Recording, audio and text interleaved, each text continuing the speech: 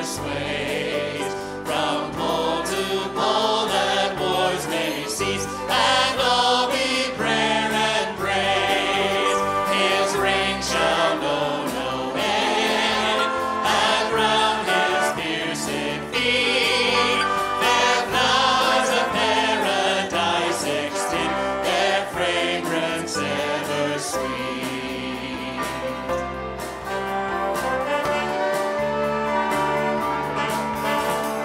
Round him the Lord of love, behold his hands and side, those wounds yet visible above, in beauty glorified. All hail, Redeemer, hail, for thou hast died for me. Thy praise and glory shall not fail throughout eternity. Again, all hail. All hail, Redeemer, hail, for thou hast died for me. Thy praise and glory shall not fail throughout eternity.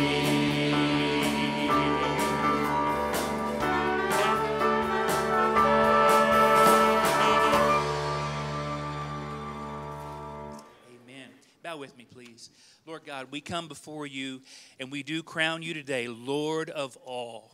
Lord, help us to worship you today in a way that would be pleasing, that would lift up your name, would worship you in spirit and in truth. And when we walk away from this place today, Lord, we pray that each one of us would be chiseled a little bit more into the image of Jesus than when we came, because we gave you praise, because we opened your word and learned, because we prayed, because we gave, because we did everything, Lord, in a way that would please and honor you. And it's in Christ's name we pray. Amen. All right. If you would fill out the little, I think it's blue. I should have it out there, sorry. The connection card. If you're a first or second time guest, we would love to know who you are. So please fill that out. And we've got a token of our appreciation out there in the lobby if you take that out there after the service. For the rest of us, there's prayer cards, and we'll be faithful to pray for those. So please do that. Special announcement tonight, there is no evening service. Why? Because Happy Father's Day, dads. And yay, yay. Okay, that was just a tremendous applause for dads. Okay, great, If I'd have said Happy Mother's Day, woo, But, okay, well, we'll try to liven this place up just a little bit. So, dads, here's a tribute to you.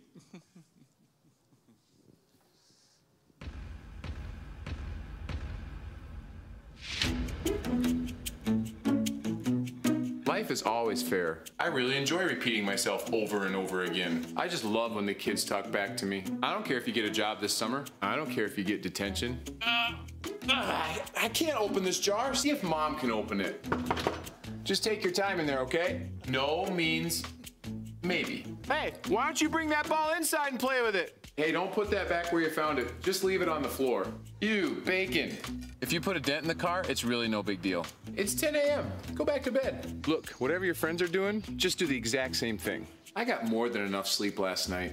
If your friends are okay with it, then I'm okay with it. Stop signs are just a suggestion. You don't need a chaperone. You don't need a seatbelt. You don't need a savings account. You should buy the jeans with the holes in them. Hey, we're all gonna go to church, but you can just sleep in, okay? Can we please just hang out in here for another 10 minutes? Hey, can we get some more bickering back there? All right, bills. Yay, traffic. Woohoo, taxes. Yes. Laundry. Hey, can you kids come in here and jump on my bed? Quick, go tell Mom what happened right away. You don't need to finish your dinner. Hey, look at your phone when I'm talking to you. I wish I had a smaller TV. We got you that phone for a reason. Texting boys. All right, everyone, listen up. Mom and I are going out of town this weekend, so please, mess up the whole house while we're gone. Please throw a few parties while we're gone. Please forget about the dog entirely while we're gone. Hey, when you're finished pouring that, can you just leave it out on the counter all day? Thanks.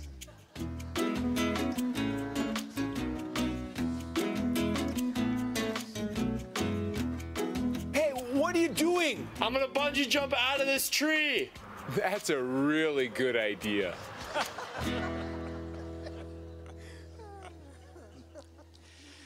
All right. No dad sees himself in that, I know. Happy Father's Day, dads.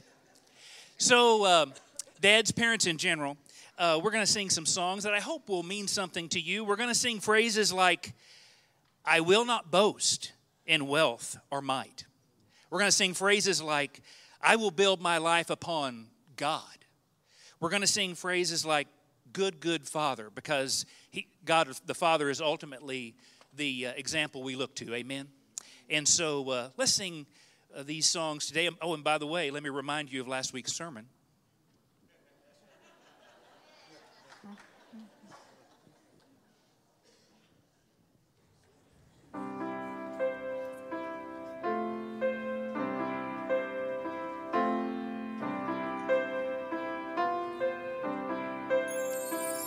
My worth is not in what I own, not in the strength of flesh and bone, but in the costly wounds of love at the cross. My worth is not in skill or name, in win or lose, in pride or shame, but in the blood of Christ that flowed at the cross. I rejoice. Oh, I rejoice in my Redeemer, greatest treasure, wellspring of my soul. I will trust in him, no other. My soul is satisfied in him alone.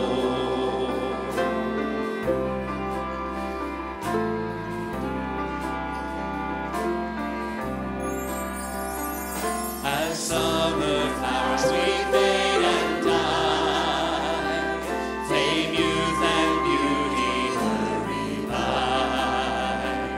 But life eternal calls to us at the cross. I will not boast in wealth or might, or human wisdom's fleeting light, but I will boast in knowing Christ at the cross.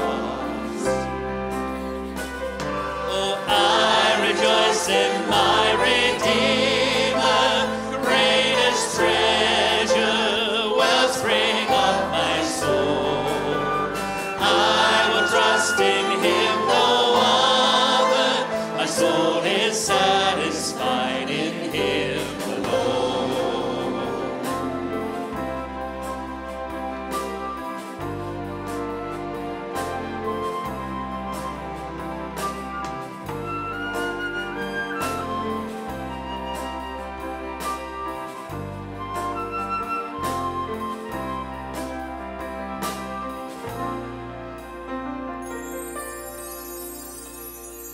Two wonders here that I confess, my worth and my unworthiness, my value fixed, my ransom paid at the cross. I rejoice. Oh, I rejoice in my Redeemer, greatest treasure, wellspring of my soul. I will trust in him, no other. My soul is satisfied in him alone. I rejoice. I rejoice in my Redeemer, greatest treasure, wellspring of my soul.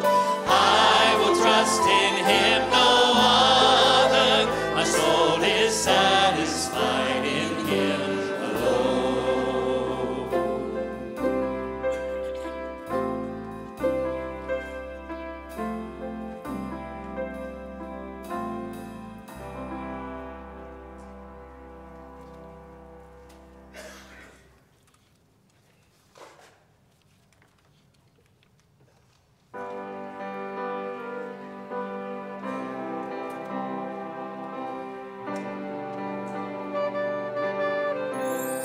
Sing it with us. Worthy. Worthy of every song we could ever sing. Worthy of all the praise we could ever bring. Worthy of every breath we could ever breathe. We live for you.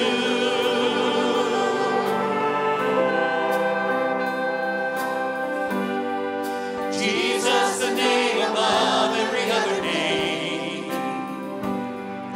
Jesus, the only one who could ever save. Worthy of every breath we could ever breathe. We live for you. Oh, we live for you. Holy, holy, there is no one like you. There is none beside you. Open up our eyes in wonder and show me who you are and fill me with your heart and lead me into love to those of holy. There is no one holy. There is no one like you. There is none beside you. Open up my eyes in wonder and show me who you are and fill me with your heart and lead me into love to those around me.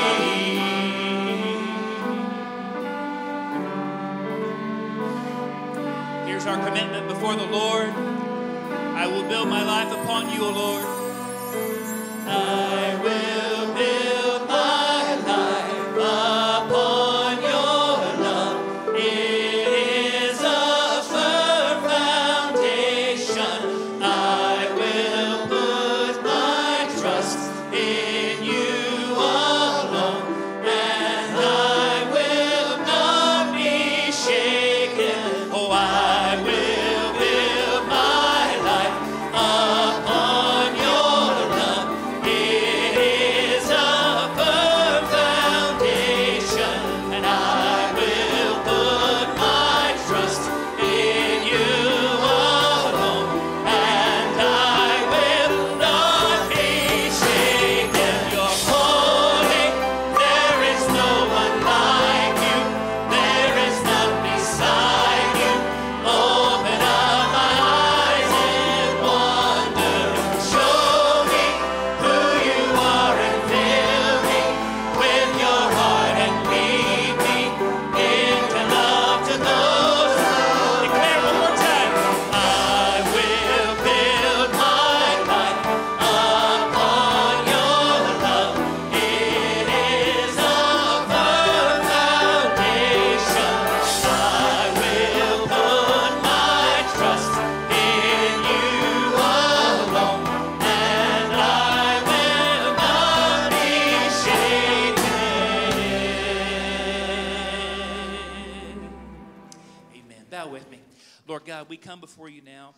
Just another time of praise, another time of worship. It is our time of giving that which you financially blessed us with, tithes and offerings. Lord, we pray that we would just be obedient in this area, and that you would bless us to be able to give to you faithfully and joyfully. And it's in Christ's name we pray.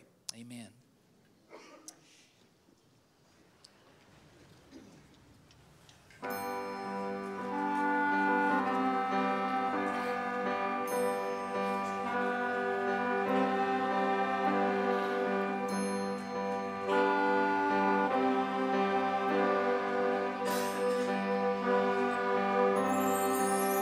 Oh, and I've heard 1,000 stories of what they think you're like, but I've heard the tender whispers of love in the dead of night, and you tell me that you're pleased and that I'm never alone.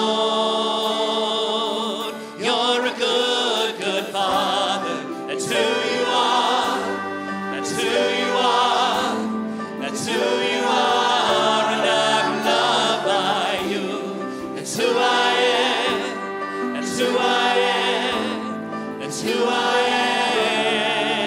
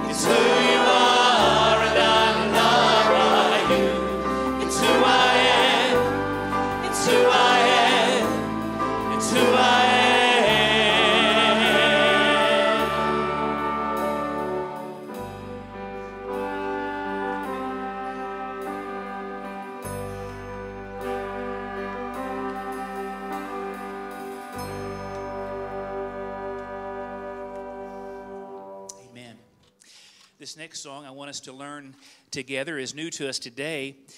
Comes from Matthew 11. Let's read it together. Come to me, all who labor and are heavy laden, and I will give you rest. Take my yoke upon you and learn from me, for I am gentle and lowly in heart, and you will find rest for your souls. For my yoke is easy and my burden's light. When Jesus said that, he was referring to thousands of extra rules and regulations that scribes and Pharisees had set on the people that God had not set on the people.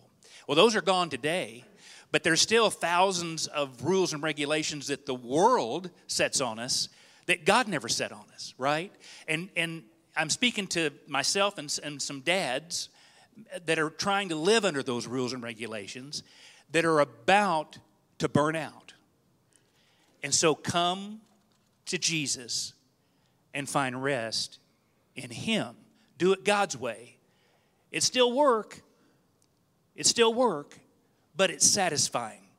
It's not burning out work. It's fulfilling work. It's not putting yourself in the grave work. And so let's learn this song together.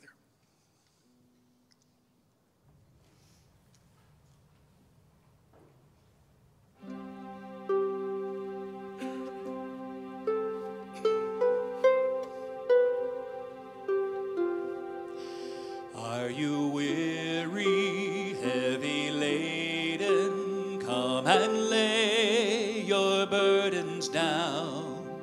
Jesus calls you, Jesus draws you, rest in Him.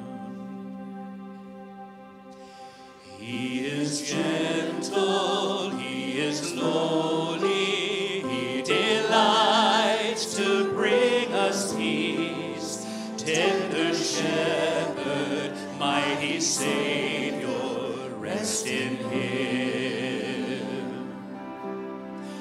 How sure His compassion for us, oh, how deep is His love. Oh, come to Jesus and rest in Him.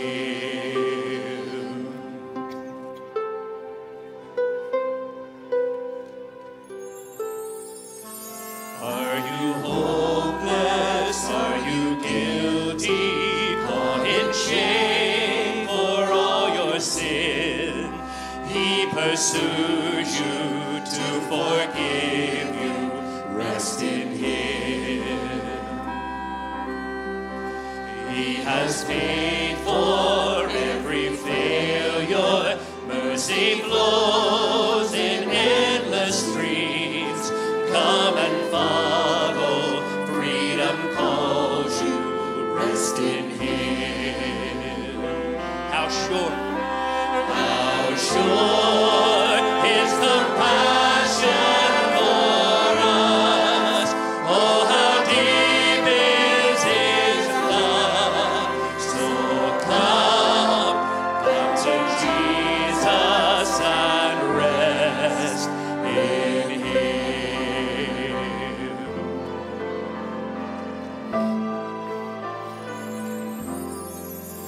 Are you waiting in your sorrows for this broken world to heal? He is coming, soon returning. Rest in Him. We will see Him. We will see Him, we will know Him. Oh, what heights of grace revealed from His kindness, every promise then fulfilled. Trust in Jesus. Trust in Jesus, He will keep us to the end. Will you stand with us and sing it? How sure His compassion for us. Oh, how deep is His love. So come to Jesus and rest. Oh, sure His compassion for us.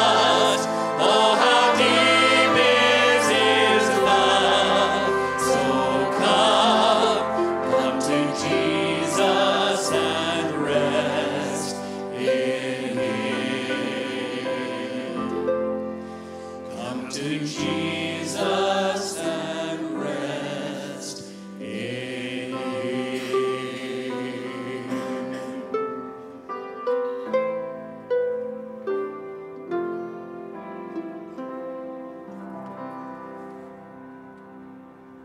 All God's people said, amen.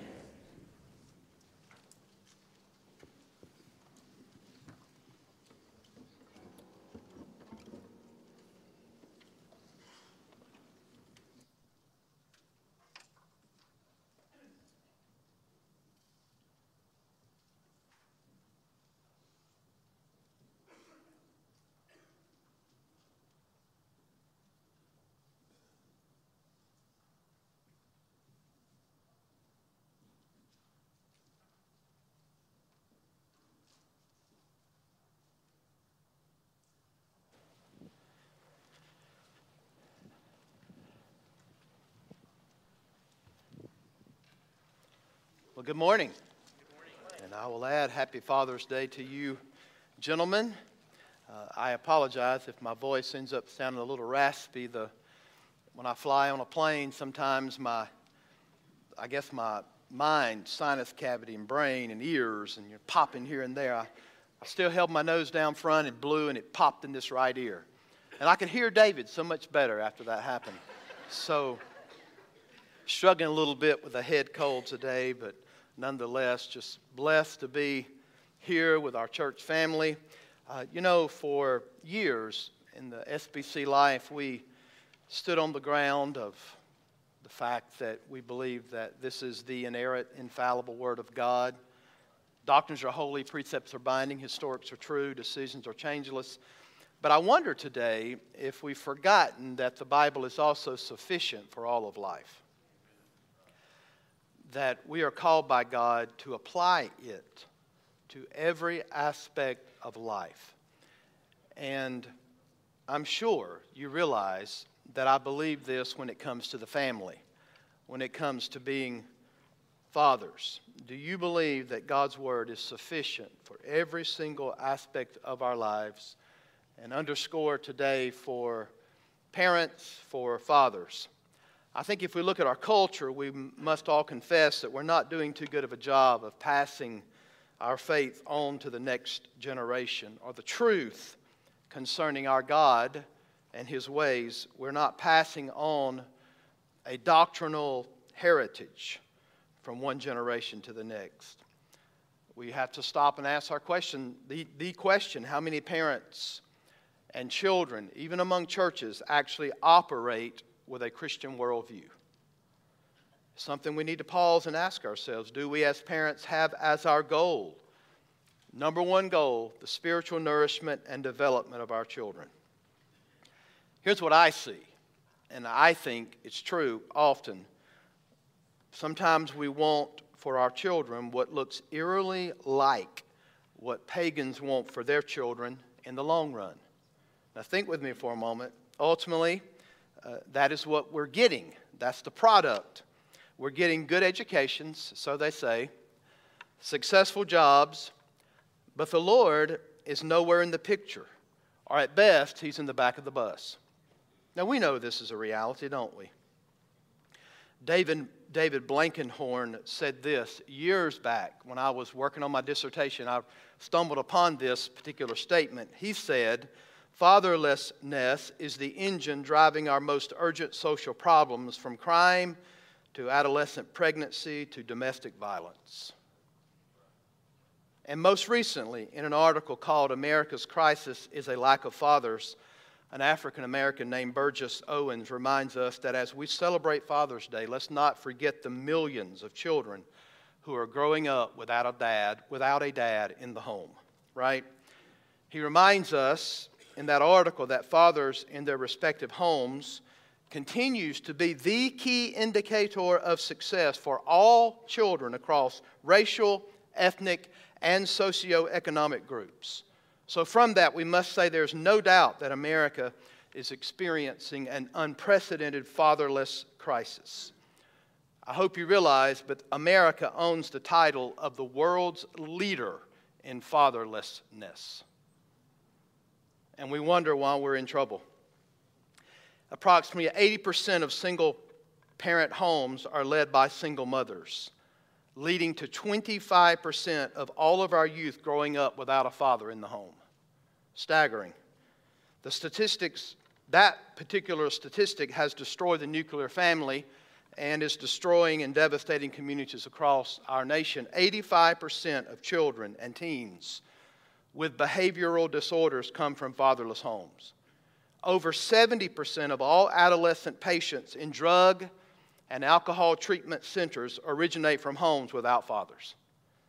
Now just hold your breath. If you combine that with the fact that 60% of all men in the U.S. have unsolved problems with their fathers, it's no wonder our country's in the shape it's in.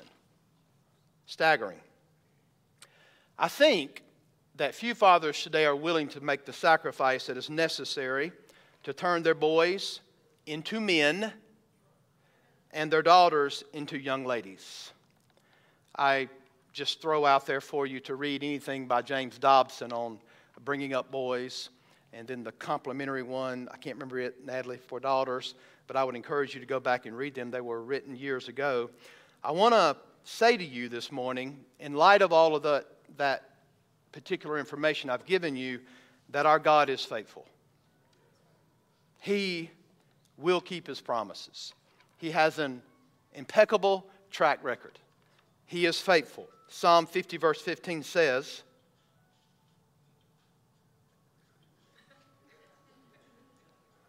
let the music roll, right?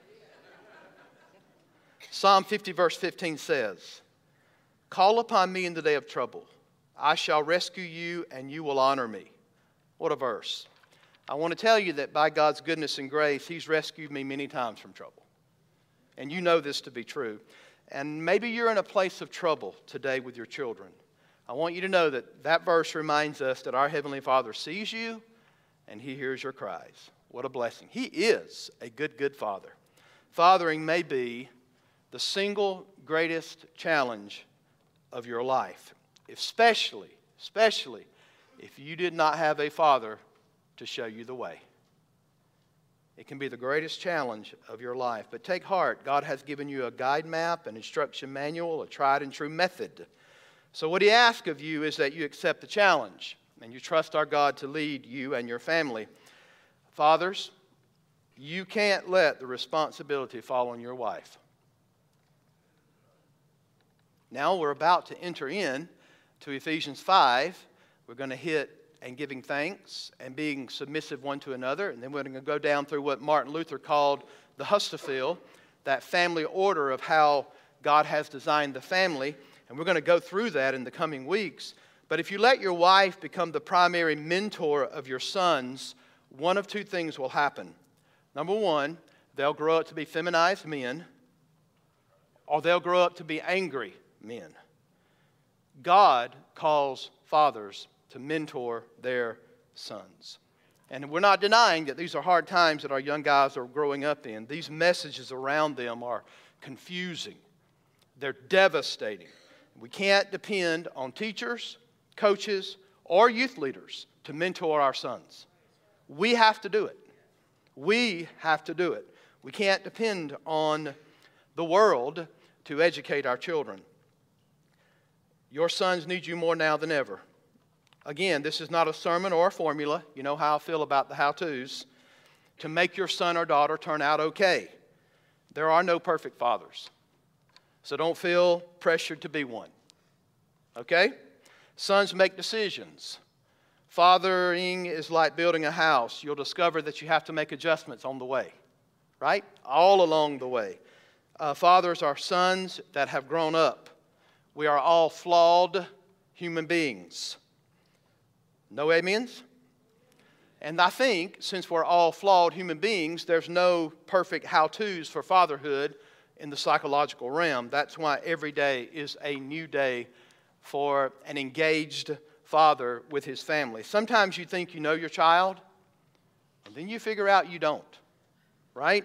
Sometimes influences or circumstances that are completely out of your control enter into that son's life or that daughter's life, and it affects them, and it derails him or her. But I want to give you a tried and true method of approach this morning that's authoritative. It is from the living and relevant Word of God that is not only the Word of God, but that is sufficient for all of life. Here's a job description for fathers. Look with me in Deuteronomy chapter 6. And I know in your bulletin it says verse 4, but I want to start reading in verse 3 to get the context. Remember, the people of Israel have been in the wilderness how long? 40 years. And in regard to faith and integrity, I would say that their fathers had been less than heroic. Pretty much everybody that Moses is writing to at this point has buried their father. Are y'all listening? They've pretty much buried their father. So, with the exception of the families of Moses and Joshua and Caleb, every man had buried a father. But Deuteronomy is a series of sermons preached by Moses to people with great urgency. I want to remind you that this book, without question, is the most important theological statement in the entire Old Testament. And I would tell you that this particular text, in the heart of Judaism, in the heart of Israelite religion, is the most important text in the Old Testament. So, it's important. Deuteronomy is to the Old Testament what Romans is to the New Testament. So, there are two words that come together in the book of Deuteronomy. Up to this point, you don't really see them brought together like you do in Deuteronomy 6. And the two words are love and obedience. Okay? Love and obedience are brought together. You and I express our love for our covenant God by our obedience. Love here is an action word. It is something that we do. We act upon it. Moses' teaching here is as a theologian and a spiritual father, and it towers over all of Israel's history as a nation. His work provides the basis for which kings, if you track these statements throughout the rest of Old Testament history, it's going to set that plumb line for kings, prophets, lay people, and even priests will be evaluated by this particular text of Scripture. So, in the end, the nation falls because its leaders and citizens fail to live by the book of the law found by Josiah's workers in the temple. Remember this? 2 Kings 22, 8 through 20. So Deuteronomy 6 was for all the men of Israel. Every man. Are y'all listening? Every father. And especially the kings. So it was a matter of life and death. And this is a job description for parents. The first title, it is for disciple-making dads. You ready to read the text? Verse 3. Hear therefore, O Israel, and be careful to do them, that it may go well with you, and that you may multiply greatly, as the Lord, the God of your fathers, has promised you in a land flowing with milk and honey. That again sets the context of where they're headed. They're going into a land that God has given them that has a plethora, a multiplicity of false gods. And they're going into this land, and here's the preparation. The Bible says in verse 4, this is called the Shema, which is taken from the Hebrew word hear. And here's what the Lord wants us to hear. Is everybody ready? Hear, O Israel, the Lord our God, the Lord is one. Now, as you read that, think about the fact that the verbs are supplied. They're not in the Hebrew. Actually, it would be read, the Lord our God, the Lord one. The Lord our God, the Lord one. O-N-E. Okay? So, the text says, in response to that, y'all tracking with me? In response to this, you shall love, direct command, the Lord your God with all your heart, with all your soul, with all your might. And these words that I command you today shall be on your heart. Your entire being would be a good translation, right? As we went through Ephesians, we talked about this. And here's the second part. You shall teach them diligently to your children. And you shall talk of them when you sit in your house, and when you walk by the way, and when you lie down, and when you rise up. You shall bind them as a sign on your hand, and they shall be as frontlets between your eyes. You shall write them on the doorposts of your household and on your gates. I want to summarize what this is with a job description for parents and or disciple-making dads by just giving you two things that jump straight out of the text. And we're going to extrapolate on those two things. But here it is, folks. In light of who God is and the exclusivity that He is the only true and living God, here's our response. You are to love Him deeply. Amen? And you are to teach your children diligently. That's really the two lessons, 4 through 6, love God deeply. And then 7 through 9, teach your children diligently. So in the Shema, we have a fundamental truth of the oneness of God, and then we have the fundamental duty of all religion that is based upon not religiosity, not you seeking after God, but God seeking after man. This particular understanding of religion is not, this is more of a relationship, okay? But when we say Israel's religion, this was the heart of it. The confession of faith is literally the Lord our God, the Lord one. So when you think about loving God deeply, here are 3 things to consider. You ready? First, we have to maintain exclusive commitment to Him. Maintain exclusive commitment.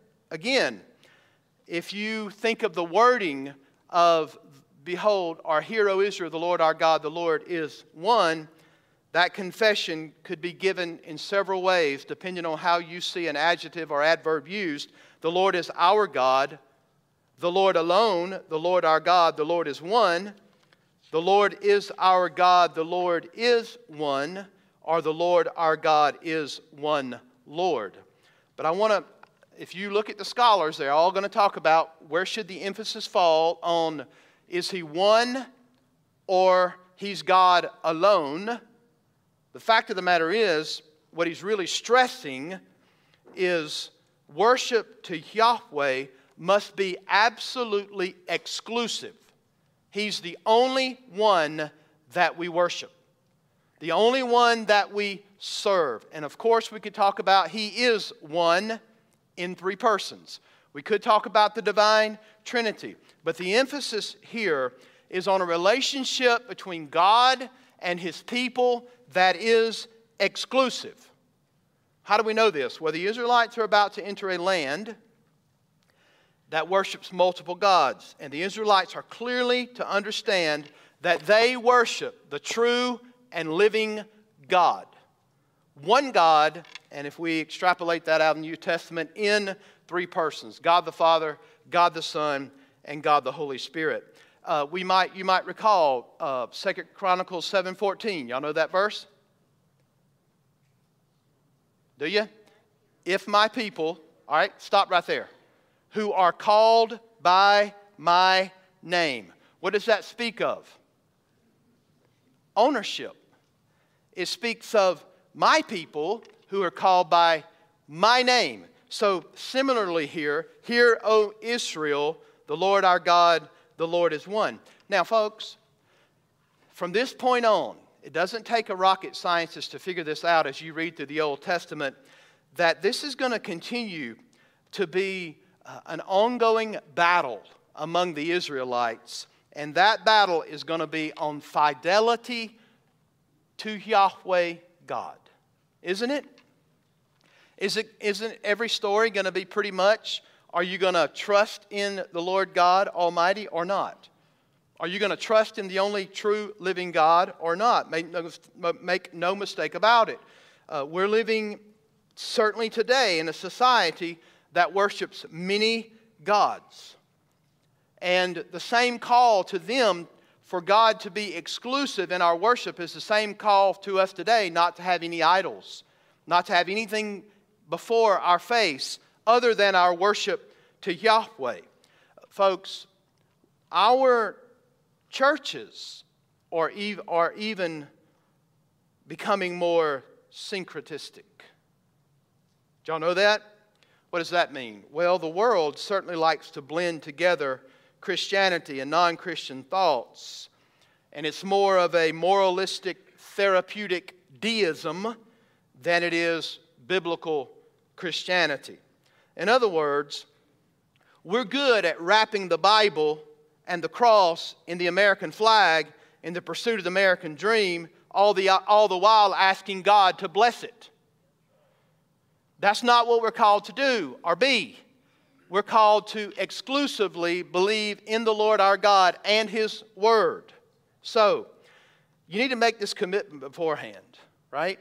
You've got to make this commitment beforehand to our God as the only God, and we must root out anything that would compete with His rightful place in our lives.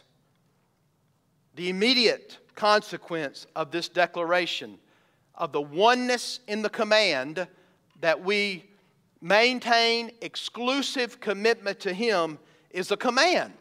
Love the Lord your God. And this is covenant loyalty language. Since the divine king had established a relationship with them, they must accept the responsibilities along with the privilege of the covenant in relationship with the Lord. So think of the depth and breadth and expectation that is elaborated in the fact that he says heart, soul, and strength. The heart is the seat of the intellect.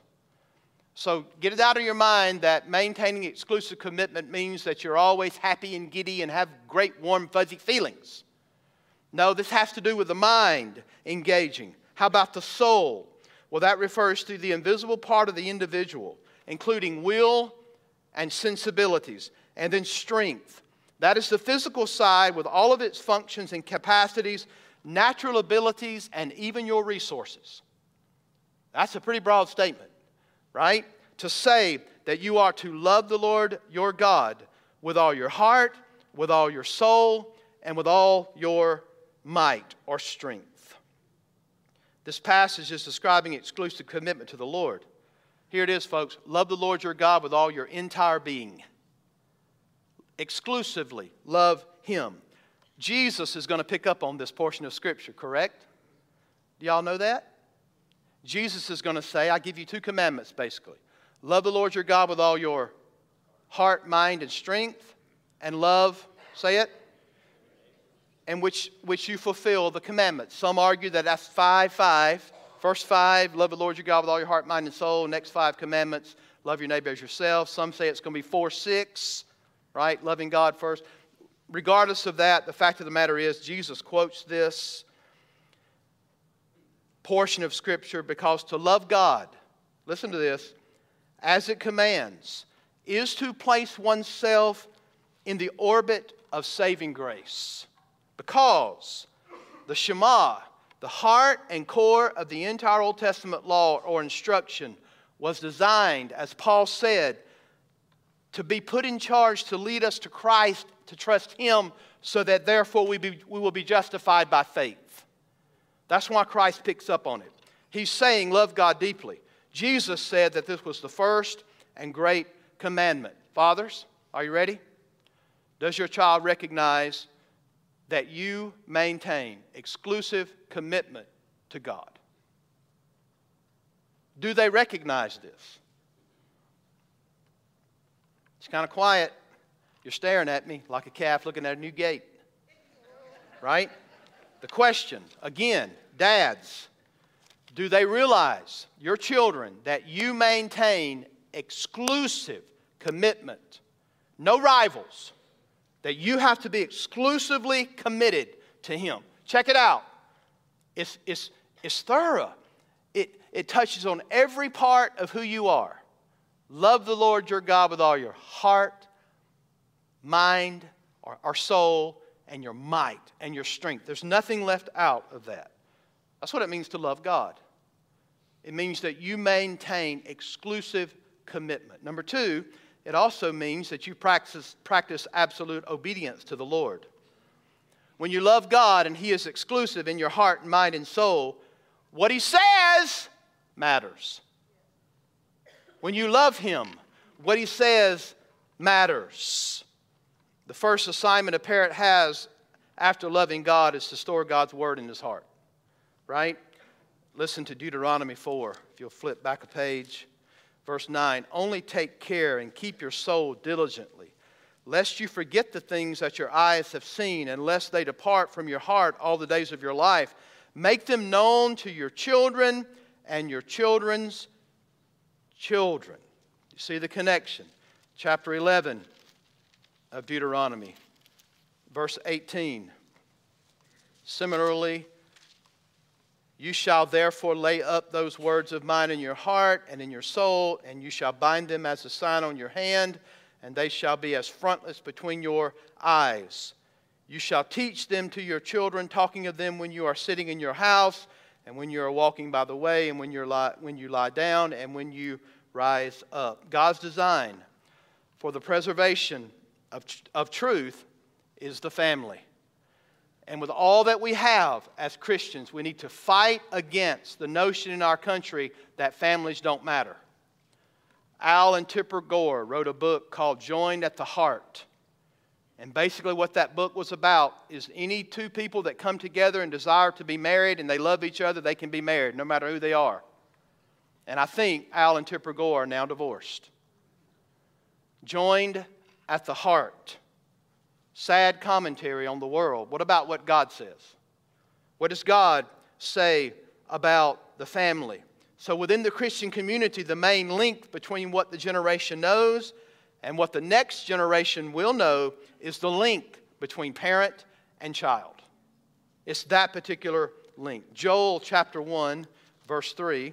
This is going to be funny to watch you turn to it. Go ahead. Joel chapter 1, verse 3. I'm going to stand here until all you find it. It follows Hosea, and it's before Amos. Yeah, don't you love it? All right, Joel chapter 1, verse 3. Hey, look how it puts this. Tell your children of it, and let your children tell their children, and their children to another generation. Do you see the link between parent and child? A father who loves the Lord in such a wholehearted way, cherishes His commands, will obey those commands without a second thought. We're going to obey. Love for God and obedience to His commands are two sides of the same coin. If you love God, you will obey Him. Not perfectly, but that's going to be your desire, to obey Him. And kids need dads who love the Lord unashamedly and obey absolutely. Amen? And by virtue of their love for God, they love His words. That's pretty simple stuff. If you love God, you will love what He has to say. A father's faith provides security for his children. According to chapter 6 that we're already in, verse 20, when your son asks you in time to come what is the meaning of the testimonies and the statutes and the rules that the Lord our God has commanded you, then you shall say to your son, we were Pharaoh's slaves in Egypt, and the Lord brought us out of Egypt with a mighty hand, through signs and wonders. In other words, we need to remind our children of God's power. Amen? That our God is powerful. We need to remind our children that God has perfect wisdom and knowledge. We need to remind our children that nothing is impossible with our God. He has strength. Thus, when they know their Father loves Jesus, it gives them security. Parents, you make Jesus known to your children through His Word. That's how you do it. You do it through His Word that He's given us. You have the primary responsibility under God for getting biblical truth and knowledge into the heads and hearts of your children. My question today is, will the next generation know? K-N-O-W. Will they actually know? Listen to Judges chapter 2, verse 6. When Joshua dismissed the people of Israel went each to his inheritance to take possession of the land. Now, unless you know, I haven't figured this out chronologically, this follows after Moses' sermons. Right? And the people served the Lord all the days of Joshua and all the days of the elders who outlived Joshua, who had seen all the great work that the Lord had done for Israel. And Joshua, the son of Nun, the servant of the Lord, died at the age of 110. And they buried him within the boundaries of his inheritance in Timnath-Heres, in the hill country of Ephraim, north of the mountain of Gash. Now verse 10, listen. And all that generation also were gathered to their fathers. And there arose another generation after them who did not know the Lord or the work that he had done for Israel. And when you read down, beginning in verse 11, you're going to see what happens. In other words, folks, if we don't assist in the perseverance and transmission of all God's revealed truth to the next generation, we're going to be in desperate trouble. And that's exactly what's going on. Joshua was 110, and he dies. And then there arose a generation after Joshua who did not know the Lord. Why? Because they did not teach God or His ways. And that's what happens. The result was terrible. The divine response was judgment. What do we need to do? Well, we need to keep the knowledge of our God present in our community and in our church. And if we do so, obedience will flourish. Keep it before the people. We can't allow our children to grow up without this particular knowledge of who our God is. It'll only serve their unbelief if we do it. We don't want another generation to come up that does not know the Lord our God, correct? So we must practice absolute obedience. God-ordained responsibility is for us to do this. Number three, display at all times wholehearted devotion to the Lord. So, we trust our God in the area of maintaining that complete commitment to Him, exclusive commitment that leads to obedience. And then how about devotion of the heart? I hope you realize that men tend to be warriors. And that's not a bad thing. We tend to be protectors. We tend to be keepers of honor. Men will fight to death for honor. All you got to do is watch Top Gun, right? But God is saying, be a man of character and honor. Keep these things in your heart. Keep these commands ever upon your hearts, which I am about to lay as a lifeline for your families. What does He mean? Well, a father's integrity and devotion of heart provides that stability for family life, for children. And if the world does not see homes of integrity from God's people, where on earth in this godly society will people see it? Remember this, children are a crown to the aged, and parents are the pride of their children. When we read this, parents are the pride of their children, it ought to make every dad in this room hit your knees to consider that particular point. Am I worthy of their pride? Are you worthy of their pride? With your devotion, exclusive commitment, absolute obedience. How about devotion of heart?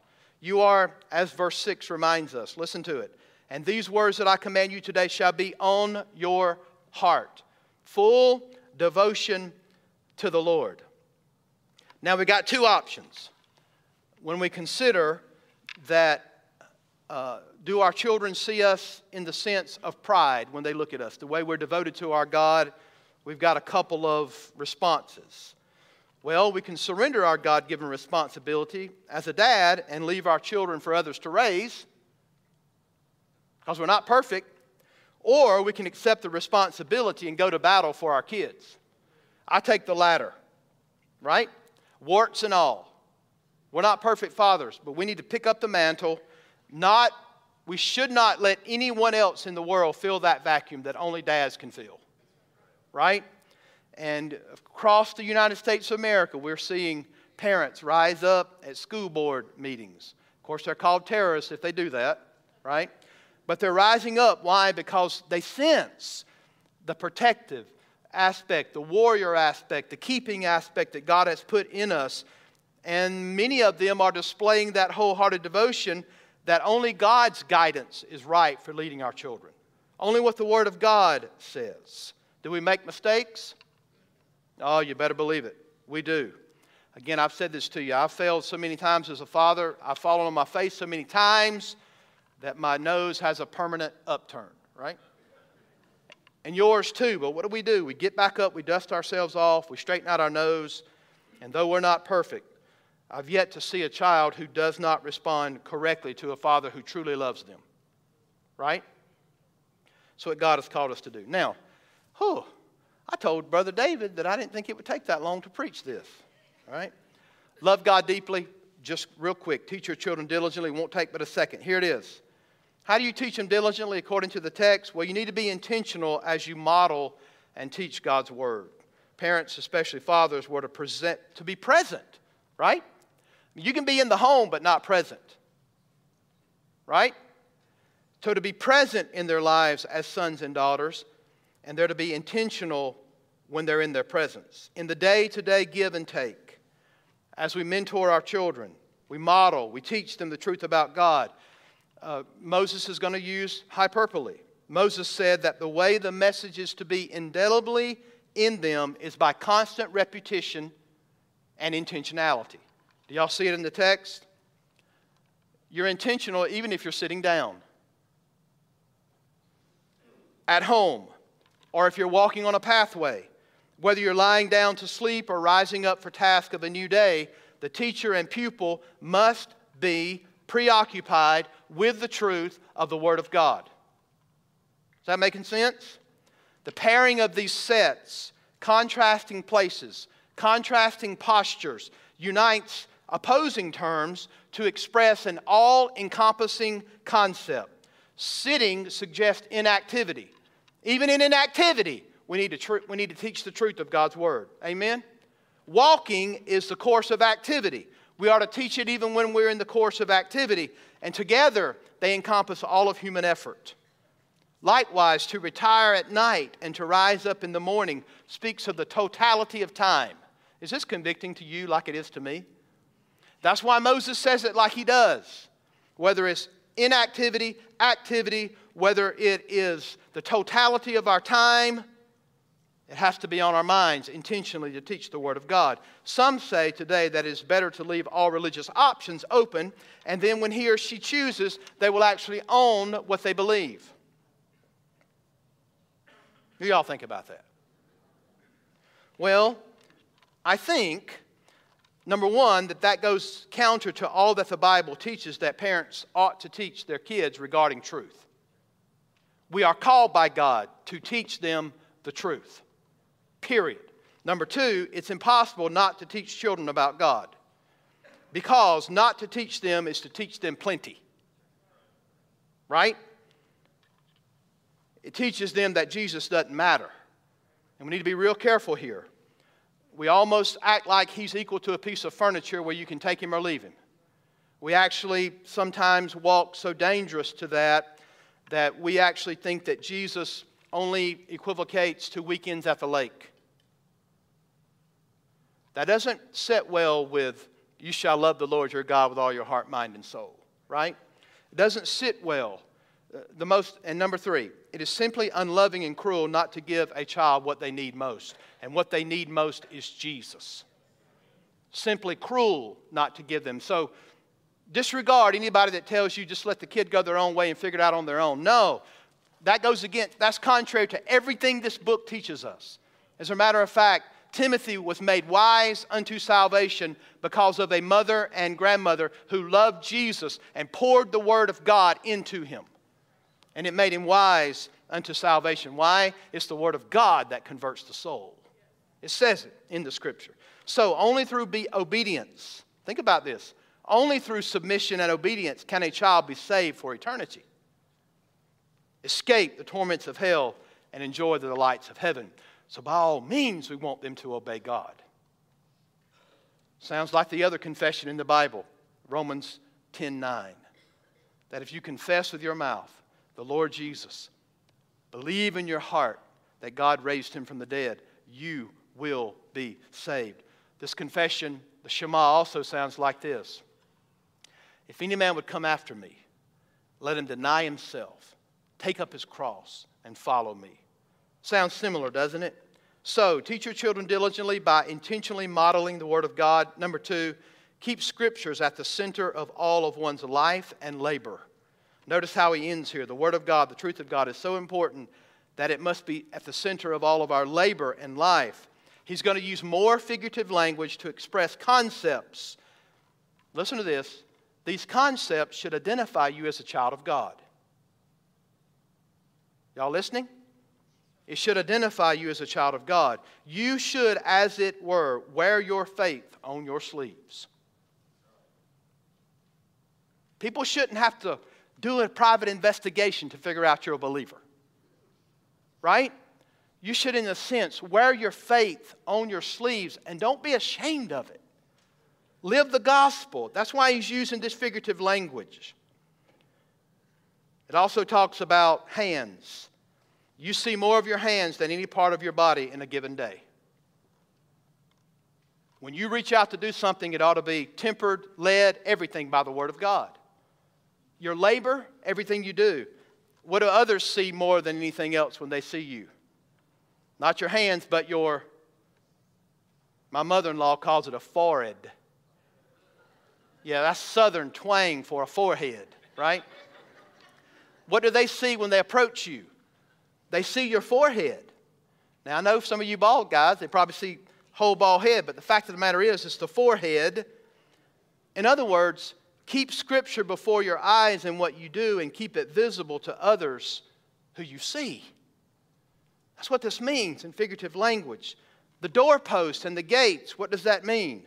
Well, that's the last thing that you look at when you're leaving your home, and it's the first thing you look at when you're entering your home.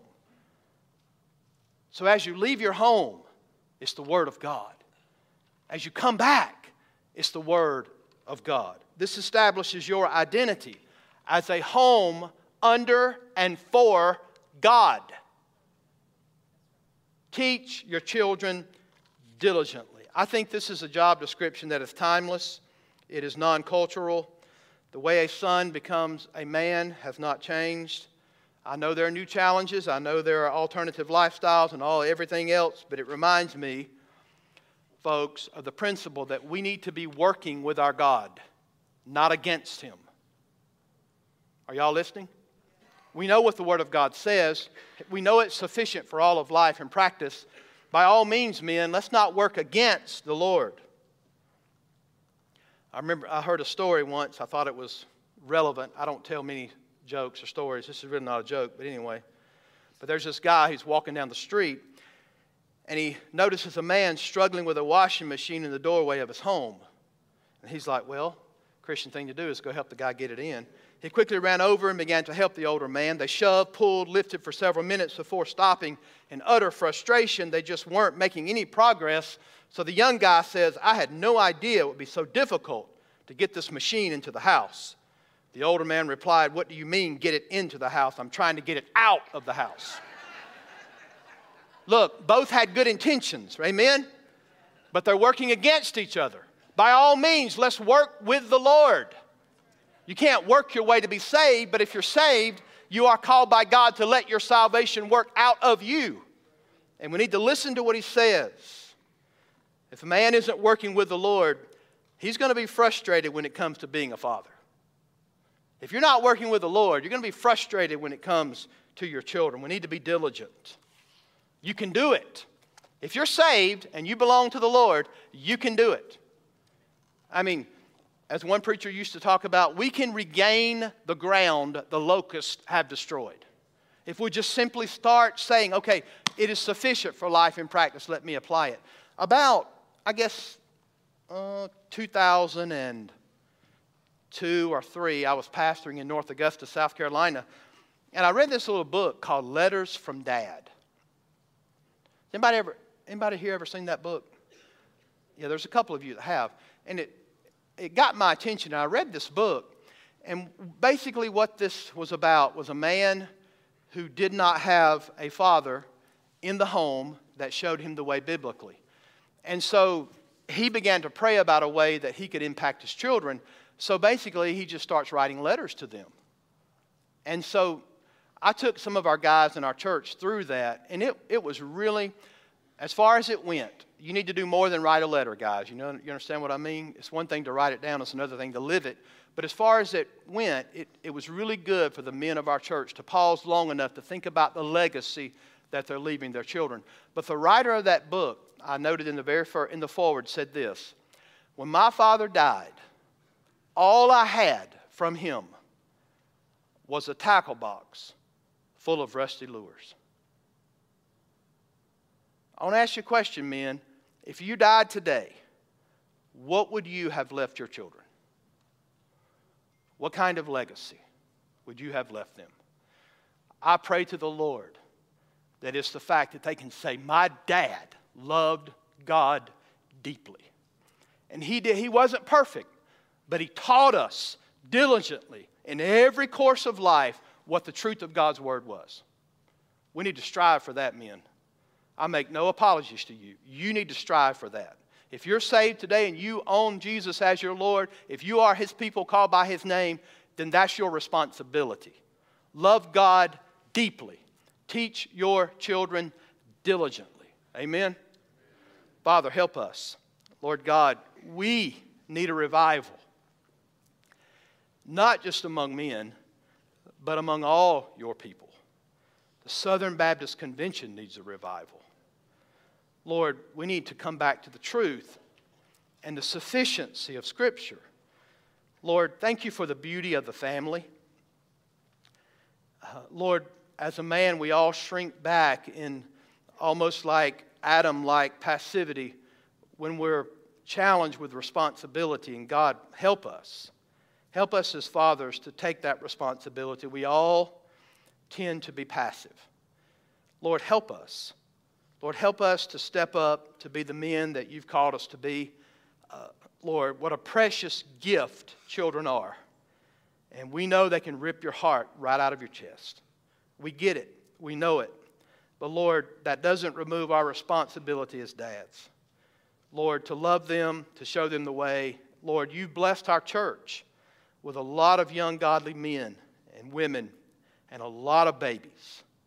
Give us more. We bless your name for those babies. But Lord, help these men. Lord, may we raise up a generation that will not have the epitaph that was read in Judges 2, that they didn't know the Lord. Let that be the epitaph that they knew the Lord and served Him faithfully. God, help us.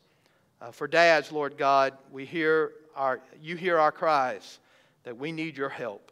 And you are a strong tower, and the righteous run into you and they are safe. We thank you for that. Lord, you're a strong tower. In Jesus' name we pray. Amen. Let's respond in the invitation.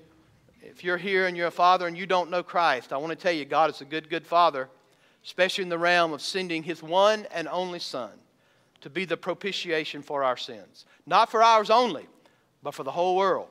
If you don't know the Lord today, you can know Him. God convicts through His Word, through His Spirit. He draws. That's what the Word of God says. If you know the Lord God is drawing you today into salvation, would you respond? And dads, if you're a believer today, stand with your pastor and say, you know what? I need to love God deeper, right? I need to teach my children more diligently. Amen? Let's stand together. Let's use the new song that we learned today, Come to Jesus. Are you weary, heavy laden? Come and lay your burdens down. Jesus calls you, Jesus draws you, rest in Him. He is gentle, He is lowly, He delights to bring you peace. Tender shepherd, mighty Savior, rest in Him. How sure His compassion for us. Oh, how deep is His love. Oh, come to Jesus.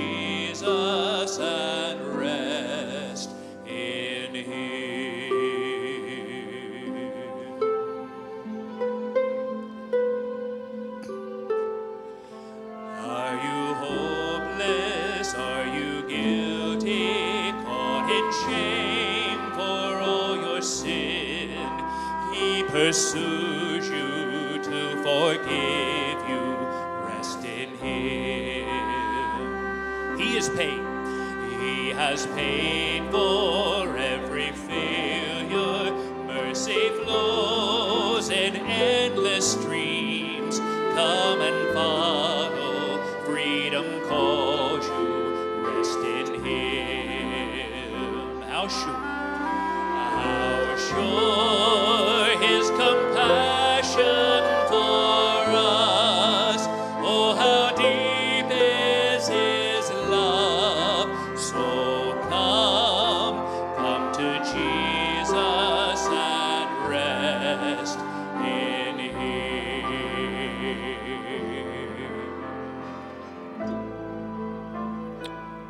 Well, amen. To God be the glory. Happy Father's Day again. I love God deeply. Teach your children diligently. I hope you have a wonderful day, and look forward to seeing you next week. No evening service. And hey, as a father, last weekend, both my boys done come up and gonna get married. All right? I don't know if y'all know that or not, but Timothy and Hannah, Merritt and Chloe, and I couldn't be more blessed. You pray for them. It's not easy to grow up in a home with a pastor. Furthermore, it's not easy to grow up in churches, in that bubble of watchful eyes. But I'm proud of them, and more proud of the girls. No, I'm kidding. But I am excited about that. I don't know about dates, for them, but just pray for my kids and your kids. I'm praying that this means they're off my payroll, but I kind of doubt it. Amen. All right. Well, God bless each one of you and have a wonderful week. Happy Father's Day. Amen.